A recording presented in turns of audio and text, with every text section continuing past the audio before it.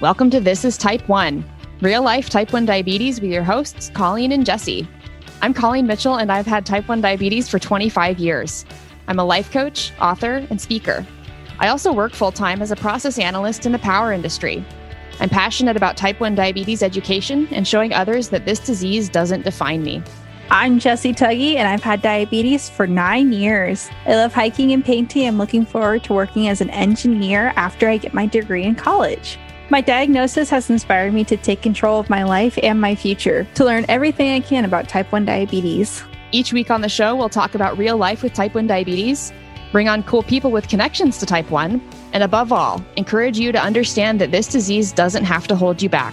This isn't medical advice. This is life with type 1. Welcome to episode 62 of This is Type 1, real life type 1 diabetes with your hosts, Colleen and Jesse. Today, we're covering setting boundaries with parents once you're an adult. The relationship paradigm between you and your parents shifts once you become an adult, and it's important to set boundaries with your diabetes management if you want to become independent. A quick reminder for our audience, if you have any questions about type 1 diabetes, please leave us a comment or send an email to colleen@inspiredforward.com. We answer listener questions in future episodes. I have the win this week, and it's pretty short and normal, I guess, is having relatively smooth numbers, both yesterday and today, after I had kind of a weird high on the weekend.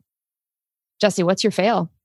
So my fail actually doesn't have anything to do with type 1 diabetes this week. It's just like a general life fail that I had. So my fail this week would be that I actually ran out of space for a new plant that I got. If you don't know, I am a very invested plant mom, meaning I care about plants a lot and I have a ton of them. One way that you can get a lot of plants is by opening up an avocado and taking the pit out and using it as a seed. What you do is you stick 3 toothpicks in each side and you place the halfway in the water. So I did the whole toothpick process and then I realized I didn't actually have a container to fit it in. Eventually, I did find one that worked quite well at the moment, but eventually I'm going to have to move that guy over. I'm impressed that you can be plant mom because I can't keep plants alive to save my life. Although the plant that my boss got me when my grandmother passed away, that one somehow is just thriving for some reason. All I do is water it.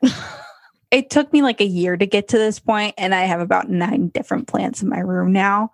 So I'm very sadly invested. And then since Corona happened, it hasn't helped whatsoever. I mean, I would love to just be one of those people who has plants everywhere, but either I would kill them or the cat would knock them over. Anyway, I have the hack this week, and some hacks are worth repeating. So I think we've done this one before, but it's to join a diabetes community platform. Crowdsourcing tips and advice is a great way to figure out what boundaries you might want to set and understand the other side of the equation. I'm on DMP, which stands for Diabetes Management Platform. It's a relatively new community app by TLC Platforms. And I did a live stream for them on September 27th about living like type 1 diabetes doesn't control you. And they save those live stream recordings so you can sign up for an account and then go watch that live if you'd like. Now we're going to talk about boundaries. Always a fun topic. Merriam-Webster defines boundaries as something that indicates or fixes a limit or an extent. How I define it on my website when I'm writing blog posts that involve boundaries is that boundaries define what I do in response to someone crossing the line I've drawn and told them about. Now, you don't have to tell people your boundaries. I've just seen that it helps if you do. Then people actually know where and what your line is, and they're less likely to be confused about why you've enforced a consequence for them crossing it. Lots of people think boundaries define what other people are or aren't allowed to do, but that's not the case. Boundaries define what you do in response to someone crossing it. In Dr. Henry Cloud's best-selling book, Boundaries, he describes them like this. Any confusion of responsibility and ownership in our lives is a problem of boundaries. Just as homeowners set physical property lines around their land, we need to set mental, physical, emotional, and spiritual boundaries for our lives to help us distinguish what is our responsibility and what isn't. He goes on to say that many clinical psychological symptoms, such as depression, anxiety disorders, eating disorders, addictions, impulsive disorders, guilt problems, shame issues, panic disorders, and marital and relational struggles, find their root in conflicts with boundaries. So, can you see how these might be important for new adults with type 1 diabetes to set with their parents? If you were diagnosed as a toddler or even as a teenager, your parents have most likely been the ones managing your diabetes right up until you turned 18. Sometimes parents let their kids take on more responsibility if asked for or by default, kind of like me and Jesse. But the parents that I've met, at least some of them who have children with type 1 diabetes, are very, very involved with their child's diabetes management. Depending on how much the parent holds on to that responsibility, the kid might have a hard time taking that responsibility for him or herself once they become an adult. So, why do type 1 diabetics in particular need to set boundaries, or in general? Still quoting from Dr. Cloud's book, boundaries define us. They define what is me and what is not me. A boundary shows me where I end and someone else begins, leading me to a sense of ownership. Knowing what I am to own and take responsibility for gives me freedom. Taking responsibility for my life opens up many different options. However, if I do not own my life, my choices and options become very limited. Think how confusing it would be if someone told you to guard this property diligently because I will hold you responsible for what happens here, and then did not tell you the boundaries of the property. Or they didn't give you the means with which to protect the property. This would not only be confusing, but also potentially dangerous. So how much of your diabetes management is yours to manage? Do you experience the consequences of poor food choices or of forgetting to bring your meter kit with you? As kids, our parents are responsible for packing our lunches, making sure we have our low snacks, our meter kits, or our CGM receivers. They make sure we change our sites every 3 days or rotate our sensors and sites to reduce the buildup of scar tissue. What happens to those responsibilities when you become an adult? They become yours. And if you don't know about them beforehand, or your parents are reluctant to hand those responsibilities over, then you're the one who suffers. Boundaries are in place to protect us. They're not there for us to be rude. So here are some boundaries you may need to set with your parents when you become an adult managing your own diabetes. I am responsible for making sure I have all of my supplies with me when I leave the house. What this looks like when it's honored is the parents don't remind you about forgetting your Dexcom receiver before leaving your dorm for class. Another one is I order my supplies. What this looks like when it's honored is the parents are not responsible for ordering supplies. You are, and you set up reminders for yourself to make sure that you never miss a shipment. Another one is I call the insurance company. And what this looks like when honored is you don't whine or complain to your parents about having to call insurance. You just do it and manage your emotions about it. This also means the parents don't call the insurance company on your behalf unless you are unable or because you're in the hospital or something. Another boundary is I pay my copays and my co-insurance costs. Now, this one is important in particular if you have parents who use money as a control tool. So what this looks like when it's honored is your parents don't cover your medical expenses. You don't ask your parents to pay for your doctor's appointments or your supplies merely because you don't want to have the responsibility of paying for it yourself. Another one is that it's not your parents' responsibility to know what your blood sugar is at all times. It's yours. So what this looks like is that your parents don't ask you about your blood sugar all the time. They also don't automatically assume your mood or your problems are because of your blood sugars. This also means that you check your blood sugar regularly and correct appropriately when needed. You don't rely on your parents to tell you when to have a low snack or to take insulin for a high. And then the last boundary I'll share is I get to decide how much insulin to give and when to give it. What this looks like when it's honored is your parents don't pester you about pre-bolusing or asking if you gave insulin for what you just ate or are just about to eat.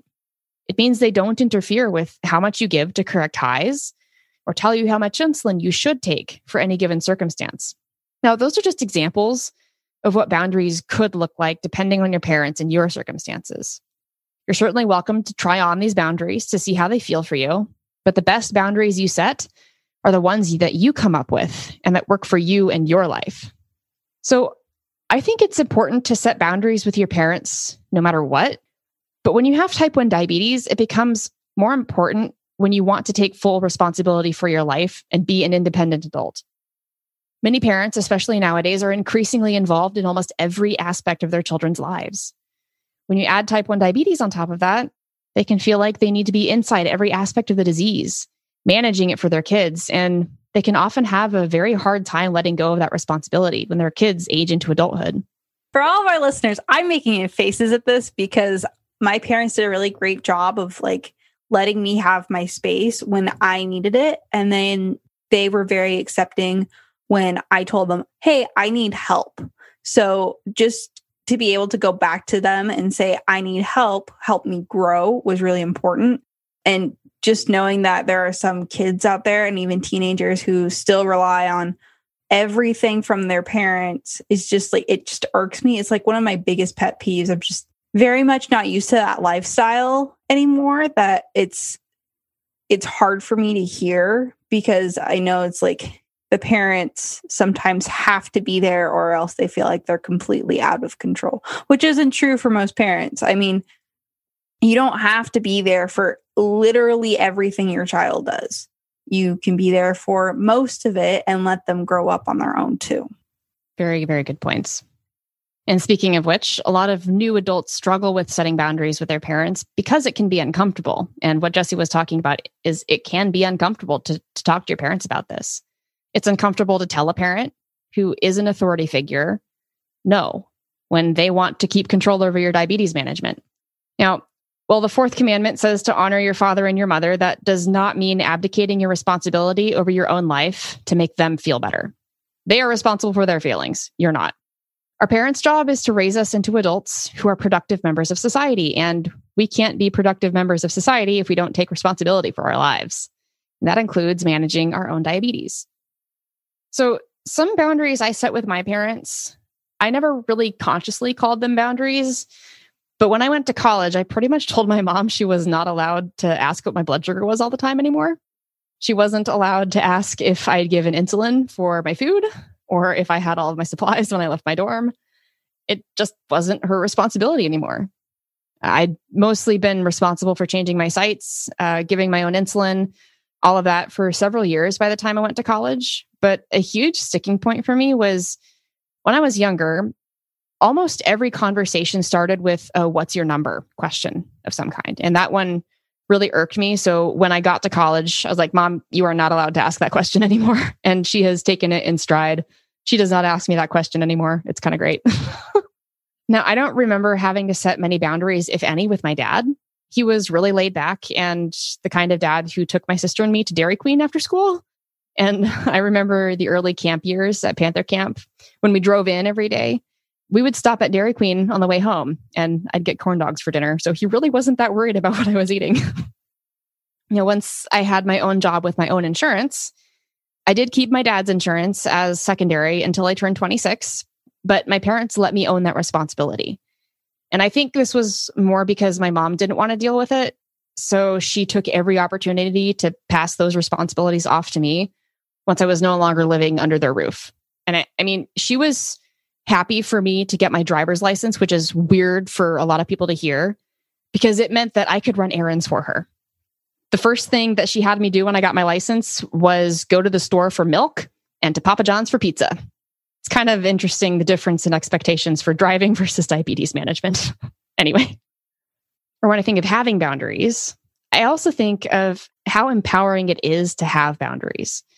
Like Dr. Cloud wrote in his book, taking responsibility for my life opens up many different options.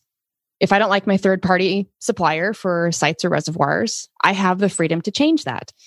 Or, at the very least, the freedom to call my insurance and find out if I can.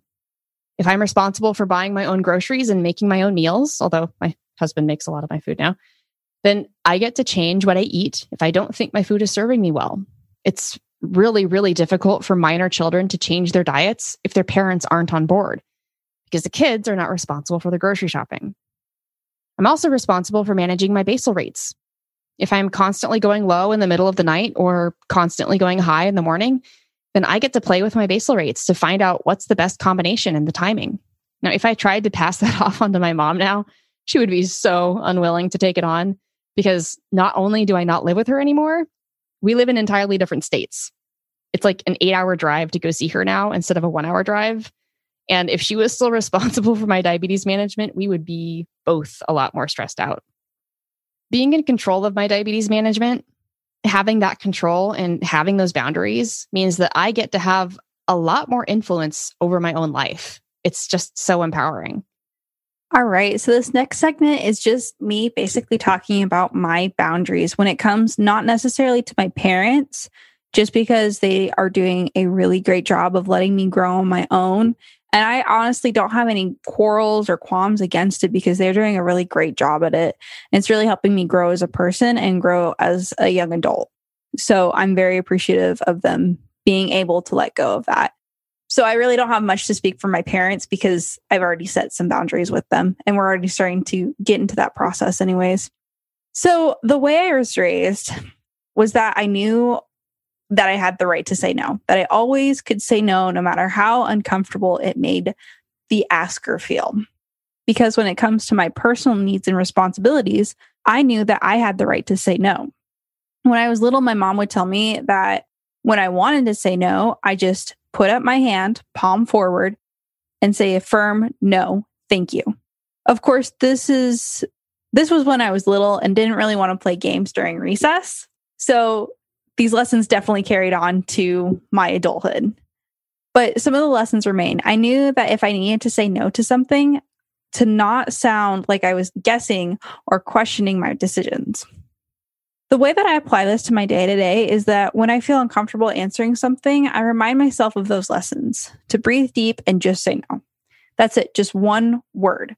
When I apply this to my diabetic life, it usually happens when someone is asking me a question, usually about why I'm type 1 and if it was because whether I was an obese child or not, or if I ate too much Mackie D's as a kid. And for those of you who don't know, that's lingo for McDonald's, which I don't go to anymore. It's just fun to say Mackie D's. That is such a funny, slang term. I've heard that in Australia, it's called Maccas or something like that. That's kind of where I got it from. I had a foreign exchange student at school. I was like, oh, have you ever been to McDonald's? She's like, no, I've been to Macca's. I can't do the accent, but she's like, no, of course not. And I was like, oh, have you ever been? So then I just started calling it Mackie D's just to kind of irk her a little bit. And then I just kind of stuck and now everybody understands. Yeah. So I tell people honestly that I actually wasn't a bigger kid. Instead, I played basketball, t-ball, cross country, softball, so many sports. Honestly, I don't know how my parents kept up.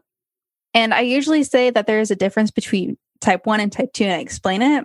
But I also tell them that they should change their way of thinking about chronic childhood illnesses that affect born to even adults who get diabetes. So to me, asking this question is crossing a line.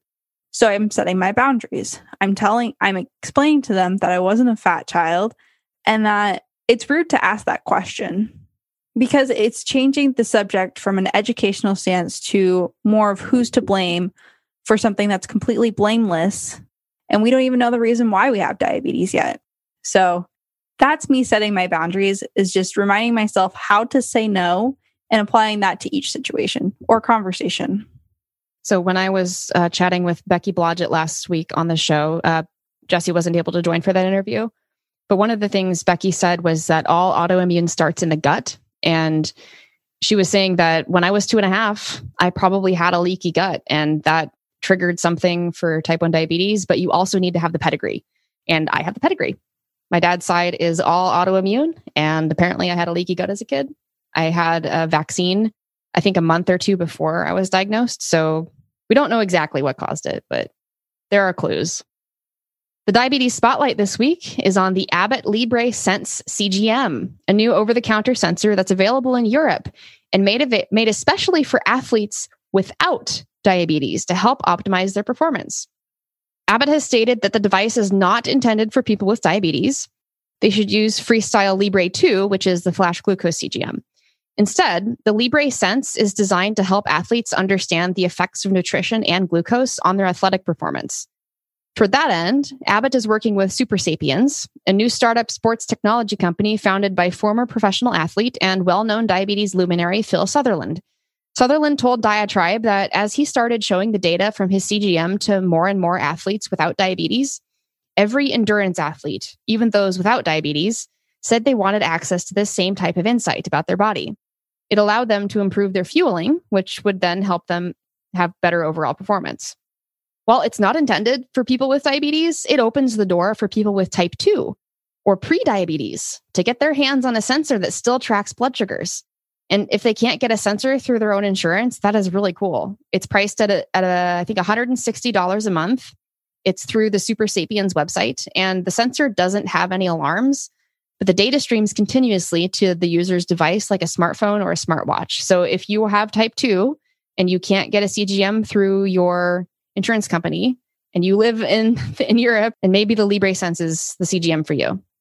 Jesse, what is our question for the audience this week? All right. Our lovely question for you, our lovely audience this week is, what boundaries have you set with your parents about your diabetes as an adult? What boundaries are you worried about having to set once you make this transition? Let us know in the comments or by emailing us. That is it for this episode of This is Type 1. You can find the show notes at inspiredforward.com/episode 62. That's the number 62. And if you have an idea for an upcoming episode or a guest request, please leave us a comment or send an email. You can get straight to our podcast page by going to thisistype1.com. Our music is by Joseph McDade. Setting boundaries can be difficult, even if you don't have type 1 diabetes. While I learned how to set boundaries from my therapist, you don't need a therapist to figure it out. Sometimes all you need is a coach to help step you through it and help you work through all the thoughts that come up about why it's hard or why you can't set boundaries. And I can help with that. If you're interested in working together, schedule a free 60-minute coaching consult at inspiredforward.com/coaching. I'm on all social media as @inspiredforward, and you can find me on DMP, Diabetes Management Platform, as @Colleen Mitchell with a space. So it's Colleen space Mitchell. And our email is colleen@inspiredforward.com. And I'm on Instagram as @JJ_Crystal KAT. Please feel free to send me questions or comments you have about type 1 diabetes or about the show. Make sure to let me know that you're a listener of the show too. Also, be sure to keep an eye out for our upcoming bonus episodes. Thank you so much for listening. If you like this episode, please share it with your friends, your family, and please rate and review us on Apple Podcasts. I know we ask for this at the end of every episode, but the truth is that ratings and reviews make it a lot easier for other people looking for a podcast on type 1 diabetes to find us. And we shout out all reviews on the podcast. And be sure to listen next week when we talk about emotional management with type 1 diabetes. People aren't taught emotional management in school. And it's something that people with chronic illnesses like type 1 really need to understand and add to their tool belts, since we have another layer of stress to deal with. Remember, you control your diabetes. It doesn't control you.